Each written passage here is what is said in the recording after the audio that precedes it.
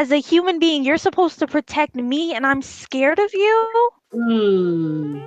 That's crazy.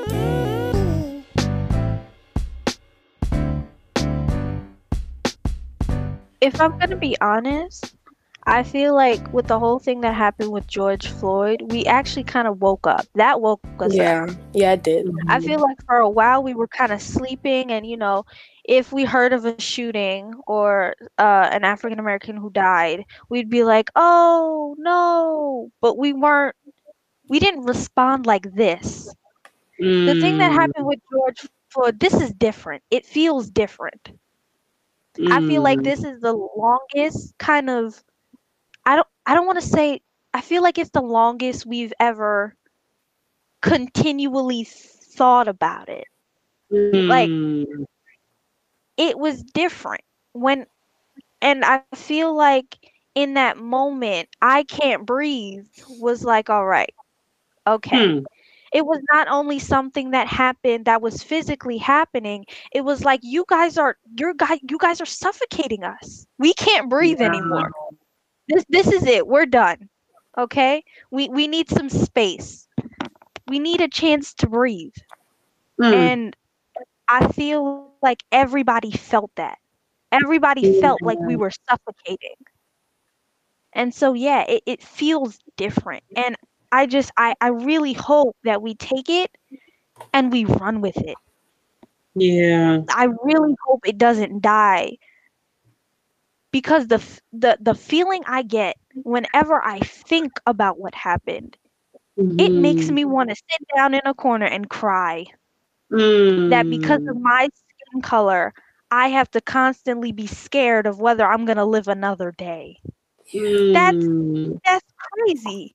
Like, I Yeah. mean, and it'll be to the point where like one day we were driving to TA. Me and my mom we were driving to TA to go to school last school year, and we got pulled over um for something. I forgot what it was, but I was scared out of my daggone mind. Yep. I was Yep. so scared. I was sitting up straight. I had my hands in my lap. I was Yep. shaking. I was scared Yeah. out of my mind. Yep. Why am I scared of people Yep. who are supposed to be protecting me? Yep. Yeah. It's crazy. And Yep. that's where I draw the line. The moment when I'm scared of uh uh an organization that's supposed to protect me, Mhm. as a human being, you're supposed to protect me and I'm scared of you? Mm. That's that's crazy.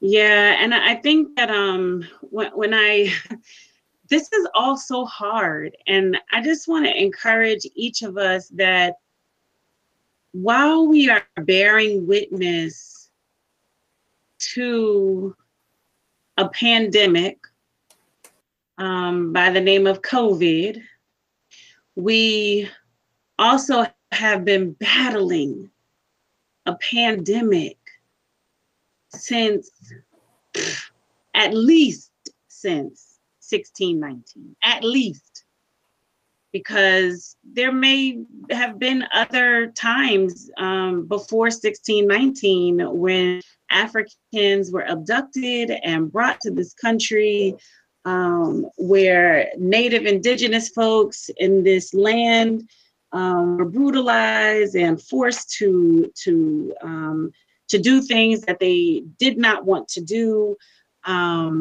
But at least since 19, people that look like us or our cousins or our friends, because all right, but people that look like people we know, people we care about, Yeah.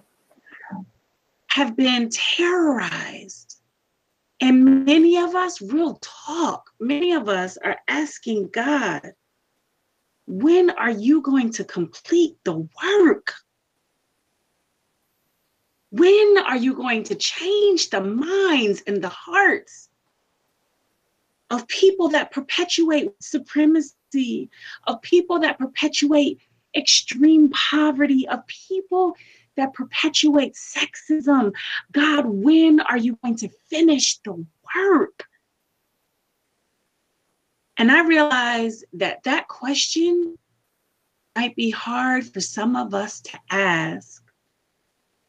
But I also realized that that question is full of ratchet faith, because I say, when are you going to complete the work? Right? So the faith is, I trust God's word, and God's word says, I am faithful to complete the work. So my question is, when? How long? How long do we have to walk through these troubled waters? How long do we have to get nervous and hands clammy and nerves jumpy when we see a police officer in our rearview mirror? How long, God, will we have the same nervous reaction when we see Confederate flags? How long, God? How long will women be paid less for the equal amount of work that they do? How long? How long is it going to take you to complete the work? And for those of us who are actively looking to listen to you, God, I'm just like, how can we help you do the work? Because I believe God calls us, and the call is like to participate with God to do the work. So just as I believe you all were called to participate in this space as interns, as podcast co-hosts and producers, what is he calling us to do? And will we listen? Like, will we listen and respond, you know? I'm tired of the hashtags. Hashtags are all well and good, but what do they accomplish? What do they accomplish? Okay, well, one thing they do is they make us aware. But what I hear you saying in that question is, okay, I'm aware. What's next? Right. That's the key thing. I'm done being aware now. I'm aware of what's happening. What's the next step? Do you think, Justin, I want to hear from you, and Jada, do y'all think that the awareness is necessary because we keep getting distracted? Or do you think like the awareness, the hashtag stuff, like, do you think that that's just a strategy? I think that the awareness is there. I just think that the organization isn't, you know. I mean, a main part of that is, I think, when we look back on history, is they killed a lot of our leaders. You know, they killed Martin Luther King Jr., you know, the Medgar Evers, and, you know, and then they turn around and they tell us that we have to be like them. But I think it's a big part of it is that a lot of us are afraid because we saw how they did them, and, you know, and we don't want to end up dead. I mean, I know a lot of people are willing to die for the cause, but, you know, I guess it's not everybody's prepared to. And I feel like that's just the big thing, is that a lot of people are afraid to organize because of what they did to the past people that organized stuff to help raise awareness about the struggle of Black people. Hmm. And I think a Wow. lot of people take the phrase Black Lives Matter at face value rather than thinking about what it really means and all the experiences that people have gone through to get to this point. So when you just hear Black Lives Matter and immediately say all lives matter, yes, but that's not what the problem is. It completely dismissing what we're trying to get across here. Yeah. You know, another question came up for me, and it kind of convicted me, and made me think. So the awareness is a good tool because it helps us to stay in the loop, you know? And then I thought about, like, maybe we don't know what the strategies are because maybe we're not involved in the organization of what's happening. You know, like should we get more involved, not just with reposting or posting, because I do that all the time too, Blair. But maybe we need to show up at the meetings where people are strategizing, where they are spending time after time, hours after hours, weeks after weeks, coming up with strategies and doing research to figure out what's next. Maybe we need to get more involved. What do y'all think about that? I feel like as Christians, we talk a whole lot. We're great at talking. But I feel like when it comes to actually putting in the work, there's very few people who will.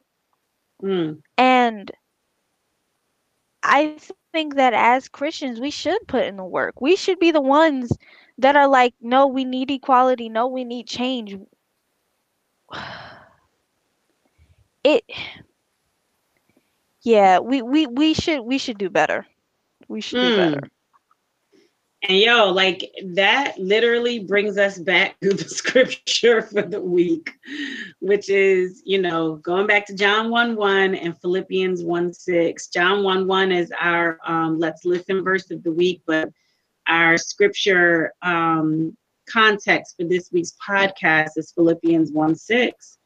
God is the one who began this good work in you, and I am certain that he won't stop before it is complete on the day that Jesus Christ returns. And maybe there are other things that that God is calling us to complete a work. Maybe God is calling us to help complete the work of dismantling the systems of oppression in this country. Maybe God is calling us to dismantle sexism in this country. Maybe God is calling us to dismantle poverty in our neighborhoods or in this country. I just think that while I grow exhausted at times, even just us talking a little bit about this and having to read this scripture several times, I walk away with a little hope today, y'all, for real. I'm not being like, fake about it, okay? Like I do walk away with a little hope because I do believe that God is going to complete the work in us. And if I believe God has completed the work in us, and I believe that we were made in God's image, then I believe the work that we are called to do on this earth, it will come to pass. It will come to pass. And sometimes, just like Dr. King said, you may not see it in your lifetime, but that doesn't mean it's not going to happen. So we have to keep doing the work, y'all. Maya, would you close us in prayer? Of course.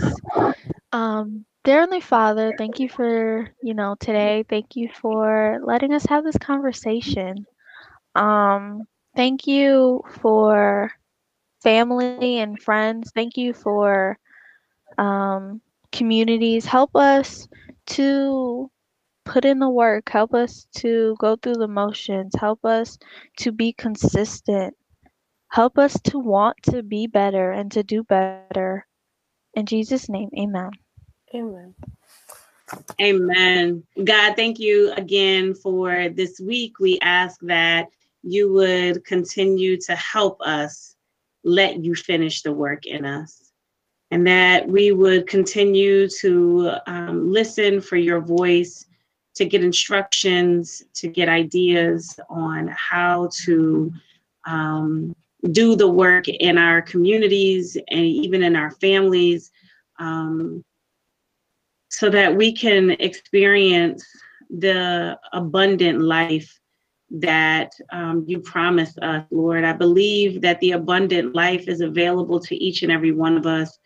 I believe that part of the abundant life is that you are going to bring us through the motions, and that sometimes you have called us to help each other go through the motions. Help us to walk with each other. Help us to listen to each other.